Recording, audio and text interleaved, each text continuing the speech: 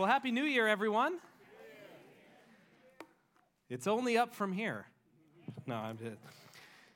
Some of my friends in high school were really into autocross racing, which is where you take small 4-cylinder, 6-cylinder cars and you go race them around big parking lots and you put out a bunch of cones. It's basically like poor man's racing, because you don't have to have any special race cars or anything. And so one of my friends got his parents' hand-me-down Mitsubishi Galant VR4, which has a turbocharged 6-cylinder V6, and he took off the 8 PSI turbo that came on it and put on an aftermarket 30 PSI turbo. The car was not designed for that kind of power, but you don't think like that when you're in high school. And so we used to kind of just test the performance of the car. We'd go out to places where there are big stretches of road, and we kind of mark off a place where we'd race to. And usually with a lot of the muscle cars that some of my other friends had, you could get up close to 140 miles an hour before you reached the place on these straight outs. And so my friend was anxious to test how fast his car with the new turbo on it was. And so we got out there, and I think we were racing an early 90s Mustang. This was in the 90s. And we take off, and we had the guy pegged all the way up until 130 miles an hour. And then I'm looking over, the thing's pegged on 130. My friend's like, he's pushing you cannot put your foot any farther into the firewall of the engine, and it's not going any faster. He looks at me, he's like, what's going on? What's going on? And then the 90s Mustang, and we lose. Oh, it's fine. Don't try this at home. I'm not encouraging this. So we get back to the shop, and my friend is just like, what is going on? Do any of you know what happened? Why we lost?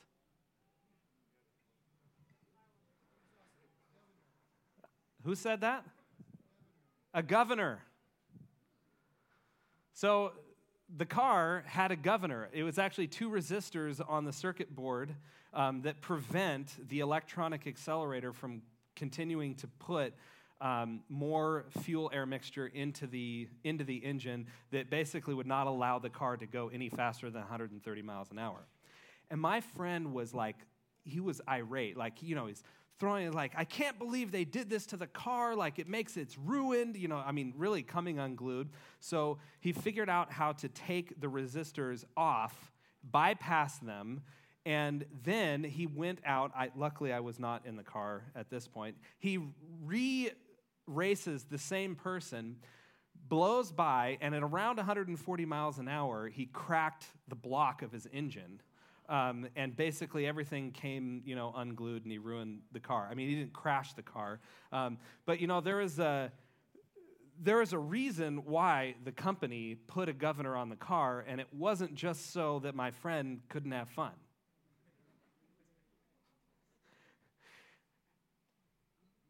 You are free to use the power and performance of your car within limits, because the governor was there to keep him safe and the people around him safe. And so what I want to know, can you help me, Hannah, with the first slide here? That's a picture of the car, or something very close to it. What I want to ask you today is, what are the governors in your life?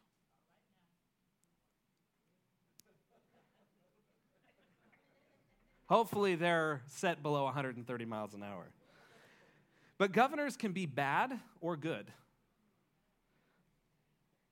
Some bad ones maybe. Do you have a governor? Is a governor in your life just getting caught?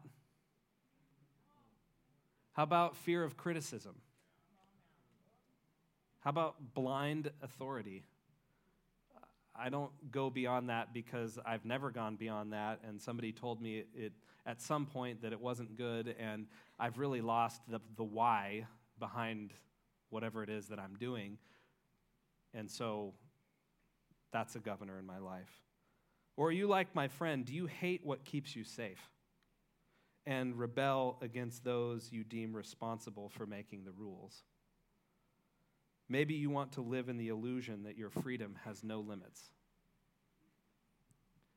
I want you to just look around the room here for a minute. You know, we really have very little in common in this room. We come from San Miguel, Creston, Paso Robles, Templeton, Atascadero, Santa Margarita, even somebody from Whitley Gardens, if you want to do some composting. Garden Farms, excuse me. If you want to do some composting. San Luis Obispo, Edna, Avila Beach, Shell Beach, Pismo Beach, Arroyo Grande, Grover Beach, Nipomo, Santa Maria, even Orchid, Lompoc. We come from all over the county. There are in this room people that are millionaires and people that really probably run out of money by around the 20th of the month. There are people with probably PhDs and people that didn't graduate from high school. There are people that are addicted to work and probably work way more than they should, and people who are not working enough. There are people that are Democrats. There are people that are Republicans. There are people that think more like somebody that have, there's endless variety in this room. But what binds us together is the love of Jesus.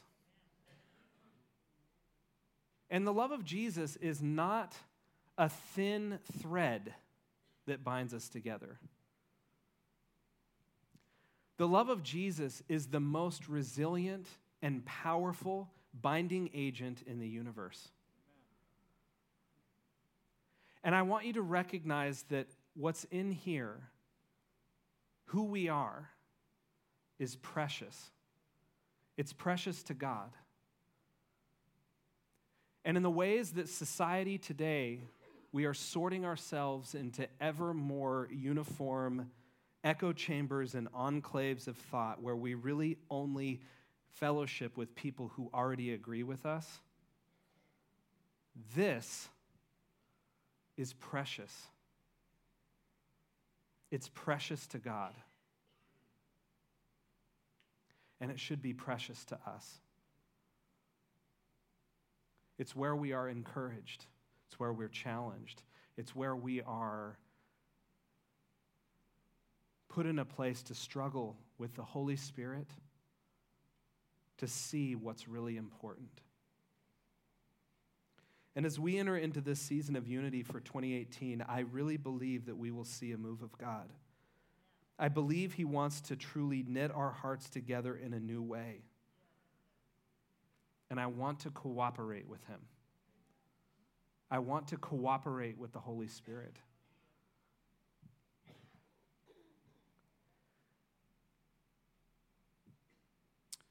So the title of this message is simply Governed by Love. Love can mean a lot of things to a lot of people, and a lot of words have been co-opted by the society of the day, and meanings have changed and things. And I want to talk about an aspect of being governed by love, and it's the balance of liberty and boundaries. And so I'm going to read Romans chapter 14, just so that you can get a context of the way the Apostle Paul was wrestling with the church at Rome. And he also wrestled with the church in Corinth about many of the same things. But he spent a good deal of effort trying to make clear a few certain points with the people in the church there. And I think that it is very relevant for us today.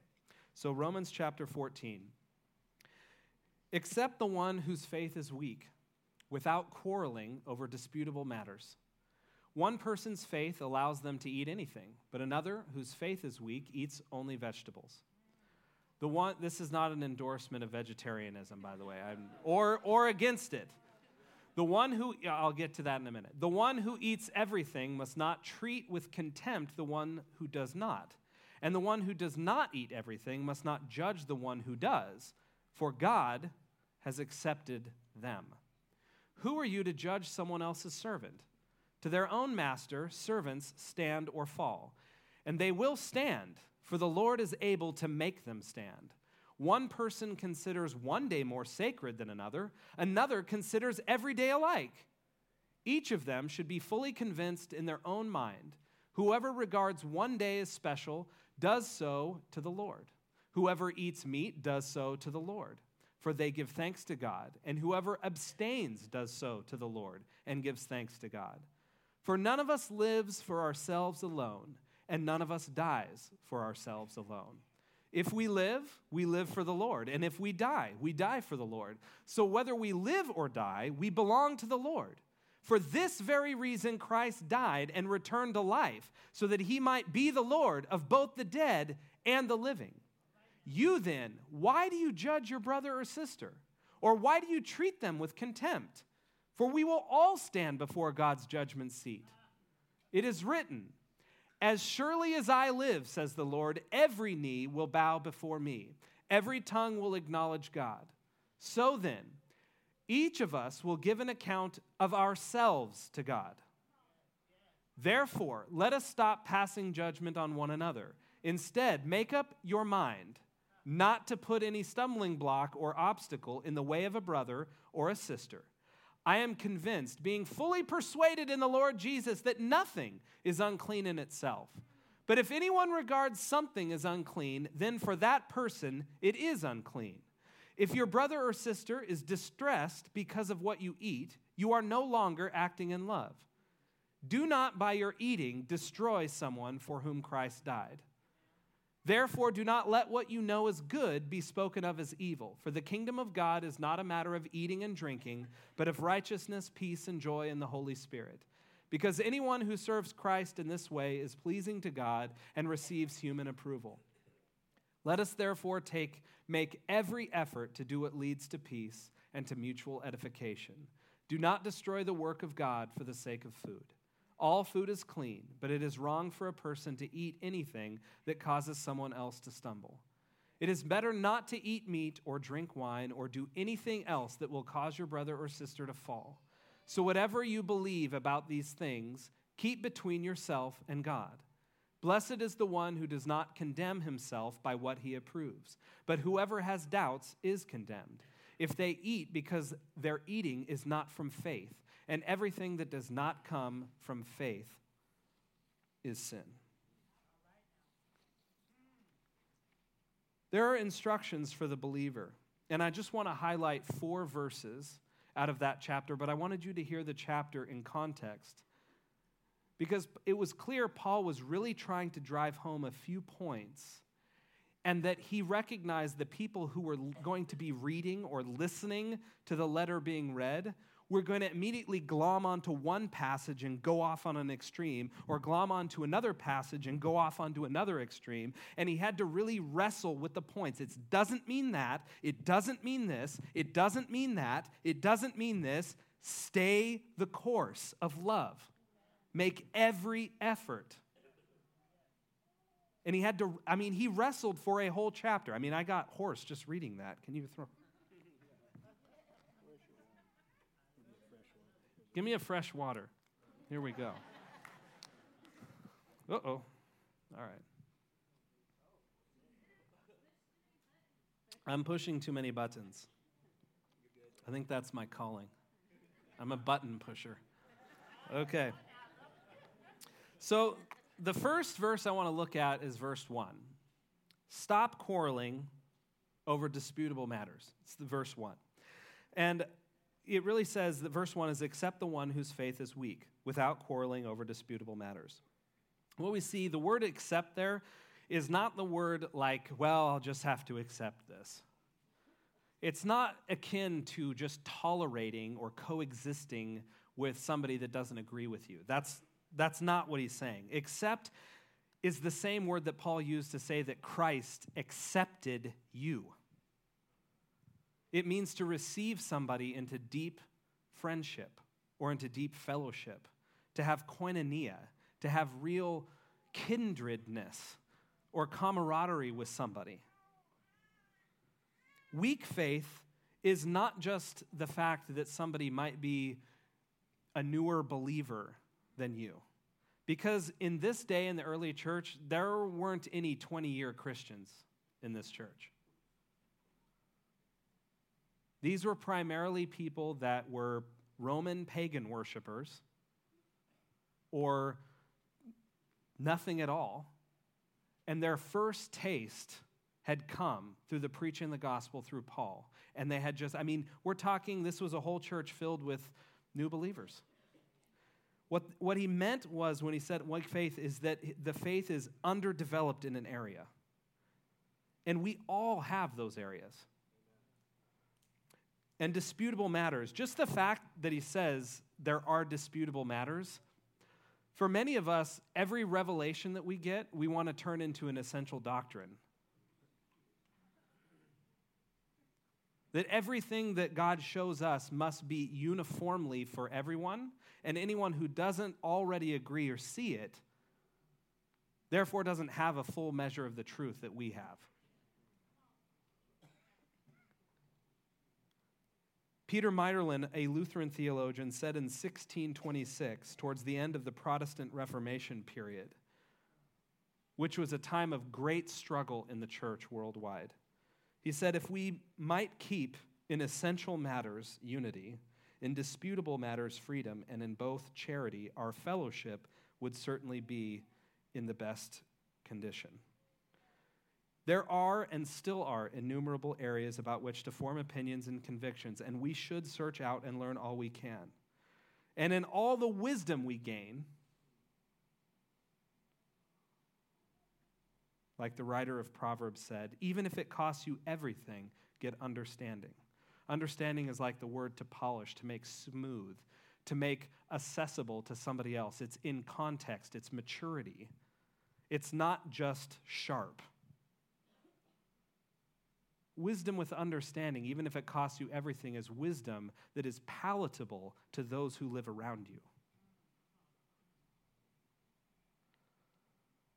In the passages in the passages in Romans and in 1 Corinthians, he was talking about should believers get meat sold in the market, or just vegetables, or whether they were worshiping on a specific day or not. And really, it's a relatively easy concept. There was a meat offered regularly in temples to various Roman gods and goddesses, and that meat, after it was used in the ceremonies, was resold by people in the market. And that meat was a lot cheaper than the meat that you might get that was not used for those ceremonies and might have been fresh or prepared for another purpose. And so there was you're seeing that all these people coming out of this idol worship, out of this pagan worship, and many of them are like, we're not touching anything that was used in that former life. And Paul is saying, hey, look, the idols are nothing. They mean nothing in truth. Before God, these idols, they don't exist. And so nothing, this meat, whether it was used for that or not, is irrelevant. That meat, to you, is fine. You can eat it. That's what he says in Scripture. But he also says, hey, if that's a problem for you, if you want to separate yourself from your old life, then please, by every means, in faith, do it. And God will receive your abstention or your sacrifice or because of what you're doing in faith, he will receive that as worship to him. And if you say, you know what, idols, I've come to realization that idols mean nothing, and there was an economic reality that says, hey, if I don't buy meat that's been used in these ceremonies, the only thing I'm going to be eating is vegetables. And my faith says that, okay, I can do that. This is not an essential doctrine. This is a matter of faith in relationship with the one who made you. And we could do either in faith. These are the examples Paul was dealing with. The other one is that, okay, so it wasn't like this. There were different days that were set aside for different things on the Roman calendar than maybe what we were used to. And so there were also there were Hebrews that worshiped on Saturday and that were in a mix of these different churches. And he's basically saying, whether you worship on Saturday or you go to church on Saturday or Sunday or any other day or you claim or you whatever it is, that's not the point. You can do whatever you're doing, do it for the Lord. Whatever you do, let it be from a place of humility and surrender to the Lord. So the next one is verse 8. Whether we live or die, we belong to the Lord. That's my little summary. Verse 8, it says, if we live for the Lord, and if we die for the Lord. So whether we live or die, we belong to the Lord. And for this very reason, Christ died and returned to life so that he might be the Lord of both the dead and the living. You then, why do you judge your brother or sister? So live or die. Is he talking about people who are walking around versus dead in the grave? I mean, because that verse is oftentimes pulled out to kind of mean that. But in context with this chapter, that's not what he's talking about at all. He's saying that he's referring to those who express their freedom, the liberty that they've been given in Christ, that they are living. And if you die to yourself, remember, there's oftentimes when you die to yourself, you are, there's many passages that describe the act of sacrificing or abstaining or fasting from something as you are dying to yourself, dying to your flesh. And both of those, he's saying, are acceptable acts of worship before the Lord. It is not our responsibility to play the Holy Spirit for someone else. It is our responsibility not to treat others with contempt or to think judgmental thoughts. It's not just about what you do, it's about what you think. He's saying it is not right for you to have contemptible thoughts about the one who does or the one who abstains. And yes, we see a picture of a Savior that is highly relational, highly personal, highly individualized for you and for me. And this is not dealing with essential doctrines. This is disputable matters. And I know there's probably a lot of effort that we could expend picking which are essential doctrines and which are disputable matters. There's been creeds written in church history from the beginning of time all the way today that represent a lot of what we might consider to be essential doctrines. But what I want you to get today is that there are doctrines that are essential, and there are ones that are disputable, or they're up to you in your relationship with God. This argument is not one-sided. I do have, and I'm not trying to say, I'm not preaching an anything goes gospel. That's not the point here. I do have a growing concern, and it's shared by a number of contemporary authors, that allowing for each other's ever-expanding liberties in the name of love and tolerance must be balanced with a love for the boundaries and the commandments God has established. When I think about my friend who wanted to take the governors off of his car or off of his life, I also think of the idea that many Christians don't want any governors. They want so-called freedom. And when freedom is not defined by the Holy Spirit in us, it really can blow up or self-destruct our lives. The value that the Holy Spirit plays as a governor in your life is precious. And it works both to protect you and also to liberate you. Verse 15, do not by your eating destroy someone. Verse 15, it says, if your brother or sister is distressed because of what you eat, you are no longer acting in love. Do not by your eating destroy someone for whom Christ died. Therefore, do not let what you know is good be spoken of as evil. What he's saying is that other people matter a lot. It's not that you have to be addicted or responsible for everyone else's reactions, or that you're responsible for how other people feel about it. But you do have a responsibility to walk in love. You have a responsibility to be sensitive to the people around you.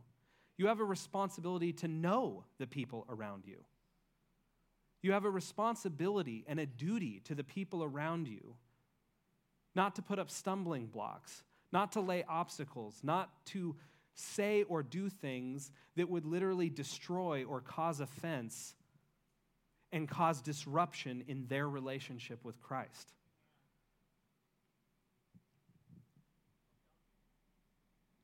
We have to be open and sensitive and malleable to the leading of the Holy Spirit regarding what we say and do. We have to be willing to forego or abstain whatever it is that might offend. Our liberty really is for the good of others. Our liberty is for the growth of the gospel. Our liberty is for the glory of God. And that last little point, it says, don't let what you know is good be spoken of as evil. What does that mean? Well, it doesn't mean that you need to go out and defend everything that you think is good to everyone who's trying to tear it down. It's actually the opposite of that. What he's saying is if you know what if you know that you're going to visit some family members that have a bunch of Santas up at Christmas, and you and your family don't believe or recognize or have an issue with Santa corrupting the holiday of Christmas, it is not a good idea to go in without preparing your children not to declare war on the people that you're going to visit, because it doesn't build up or give you any opportunity to share the love of Christ with them. Paul is saying it is okay to be silent. It is okay to not state your opinion everywhere you go. Not everything has to be defended. You can have convictions and leadings that only exist in your own relationship with God. If you know that you are in the company of others that don't believe the same, it is okay to not bring it up and still have deep friendship with them. And verse 19. Make every effort to do what leads to peace. Verse 19 says, let us therefore make every effort to do what leads to peace and to mutual edification. That means, literally, in the Greek, to make every effort. That means it's going to require effort. He wouldn't say make every effort if it was going to be easy for some and not for others. It will be hard and challenging for all of us in this room to make every effort. We should be asking ourselves, what leads to peace around here? What leads to mutual edification? There are clearly subjects that divide us along any number of lines. So where do we focus our energy? Where do we highlight our attention? If Jesus walked among us this morning, and he is walking among us this morning, what does he notice about us? Maybe we should set our eyes on the same things. You know, in the talking about liberty and boundaries, there are also some implications for the church, for us as a collective, as a body, as a family. Because unfortunately, there is a well-worn pathway in the church where these holy attitudes of deference for the individual can mutate into church rules of legalism. The appeal from Paul to keep soft edges with one another is turned into firm doctrine about one side of an issue or another. And in doing this, we have missed the mark. Paul was stating the non-negotiable Christ-like attitude was, in fact, unity, accepting one another despite our differences in disputable matters. It was never about endorsing or taking sides in these things. Let's look at a recent example. It's something that probably we don't struggle with as much here, but I want to highlight it so that we can develop a shared understanding of what I'm talking about. Anyone know what that is? Oh, there's one. Here are some things that renowned church leaders across many denominations have said between 1850 and the present day, 2017, about drums in church. A constant drumming tends to turn a spiritual ministry into a more sensual experience. A different one said, are we losing a sense of the distinction between fleshy excitement and spiritual joy? Let the exhilaration of our congregational singing arise primarily from an appreciation of the truth and of God himself, and not simply a physiological and psychological response to a beat. The latter may, in fact, distract worshipers from a true worship. Somebody else said, is it not a sin to be tickling men's ears with sounds when we profess to be adoring the Lord? Do not men mistake physical effects for spiritual impulses? Do they not often offer to God strains more calculated for human amusement than for divine acceptance? Another church leader said, due to their intrusiveness and tendency to dominate, drum sets tend to draw attention to the individual. In the services of the church and in congregational singing, this is surely contrary to our purpose, where, quote, he must increase, but I must decrease. Another church leader said, because of the strong association in the minds of some with worldly music and worldly pleasures, the inclusion of drums in worship is a step backward.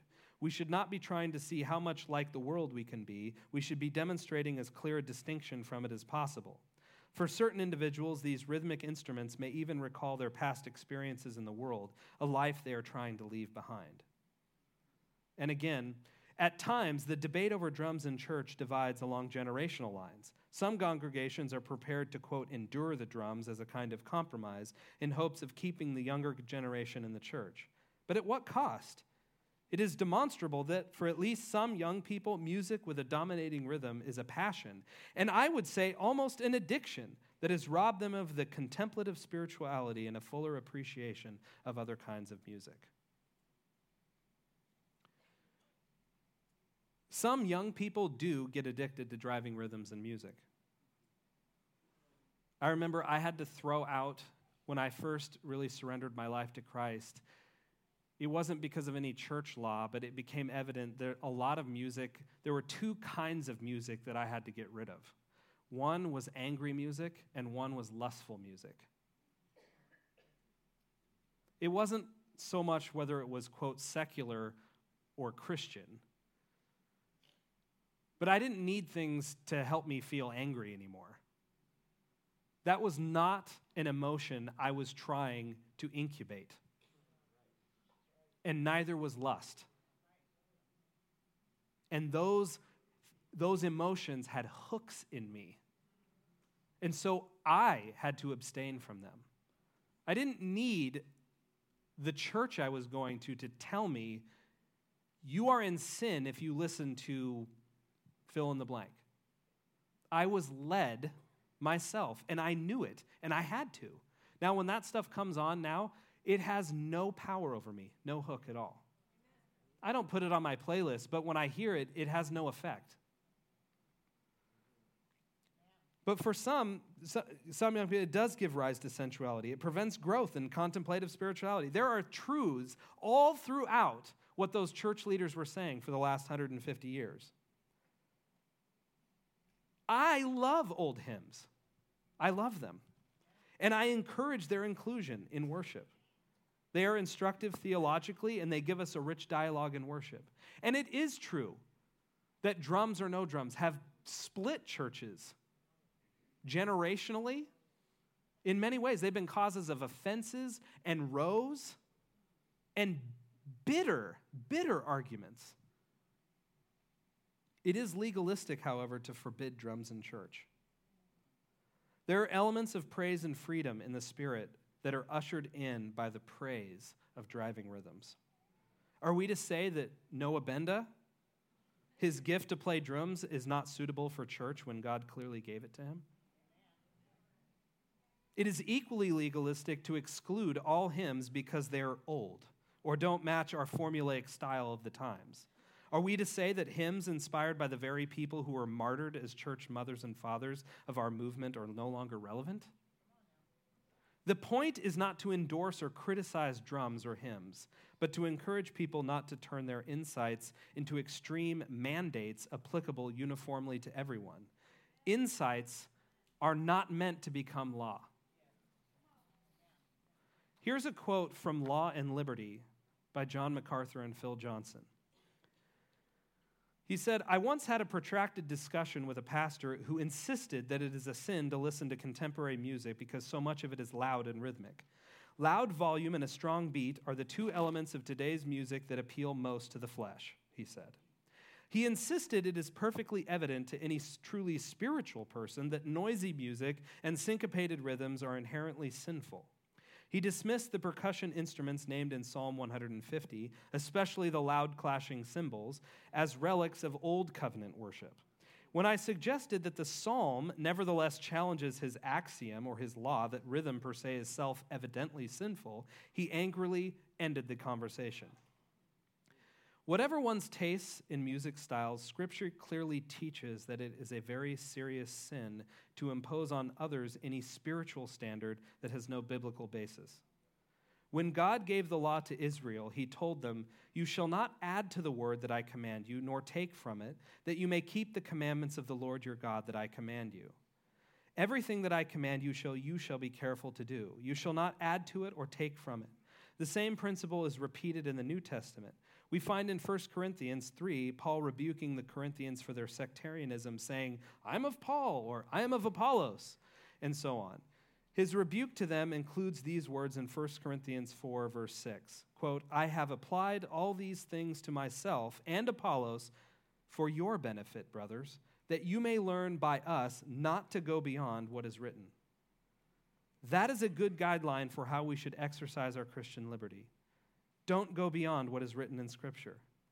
Don't make rules to impose on others. Don't devise rituals and forms of worship that are not authorized. And don't speak on such matters where God has been silent. That's how the principle of sola scriptura, or primera scriptura, which is God's word as the sole infallible rule of faith and practice, applies to Christian living. If we really believe Scripture is a sufficient rule for sanctification, then we don't have to add anything to it. Nor is there virtue in applying every principle of Scripture in the strictest possible way.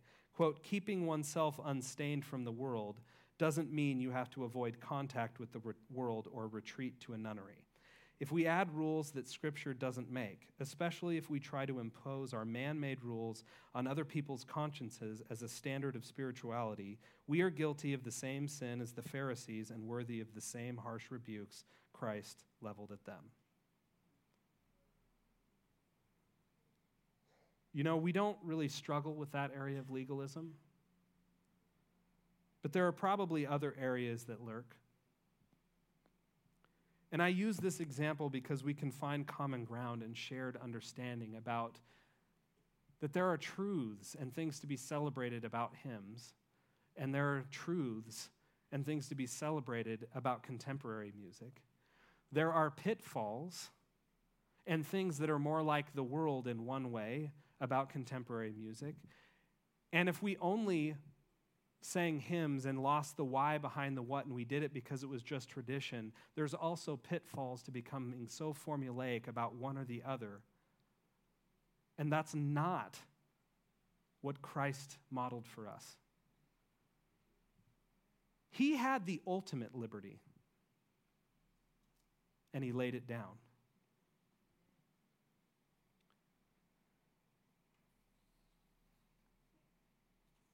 You know, the move of God will not arise because we have rid the church of Democratic or Republican thinking, people who choose not to vaccinate their kids or those who take every needle poke offered by their doctors, people who follow a certain diet or don't follow any diet at all, people that won't buy any food made with Monsanto grain or people who don't know what Monsanto is, people who celebrate Christmas with Santa and Elf on the Shelf or only manger characters, people who take their kids trick-or-treating or avoid Halloween entirely, people who believe in homeschooling, private schooling, or public schooling and have strong convictions about what it means for their family, people who wear only suits to church or people who put on whatever jeans happen to be clean, people who worship to rap, rock, reggae, country, or only classical hymns, and the list goes on.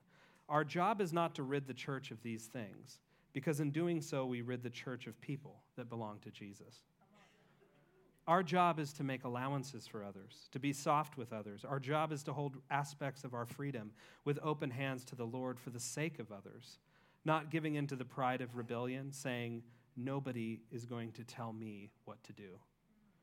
The move of God will come when we lay down our arguments over disputable matters and join hands with sincerity, because it truly is one of the most mysterious and divine paradoxes. We've been given liberty to become a servant. That is the model Jesus gave. He laid down the ultimate liberty, the ultimate righteousness, the ultimate power, the ultimate worthiness for us. What does Jesus have in common with us? What did he have in common with us? Did he think like us? Did he go to the same tennis club as we did? Was he angry the way we were? Was he rebellious the way we were? Did he have anything in common with us? No. We have been given great liberty to become a servant in the way Jesus became a servant to us.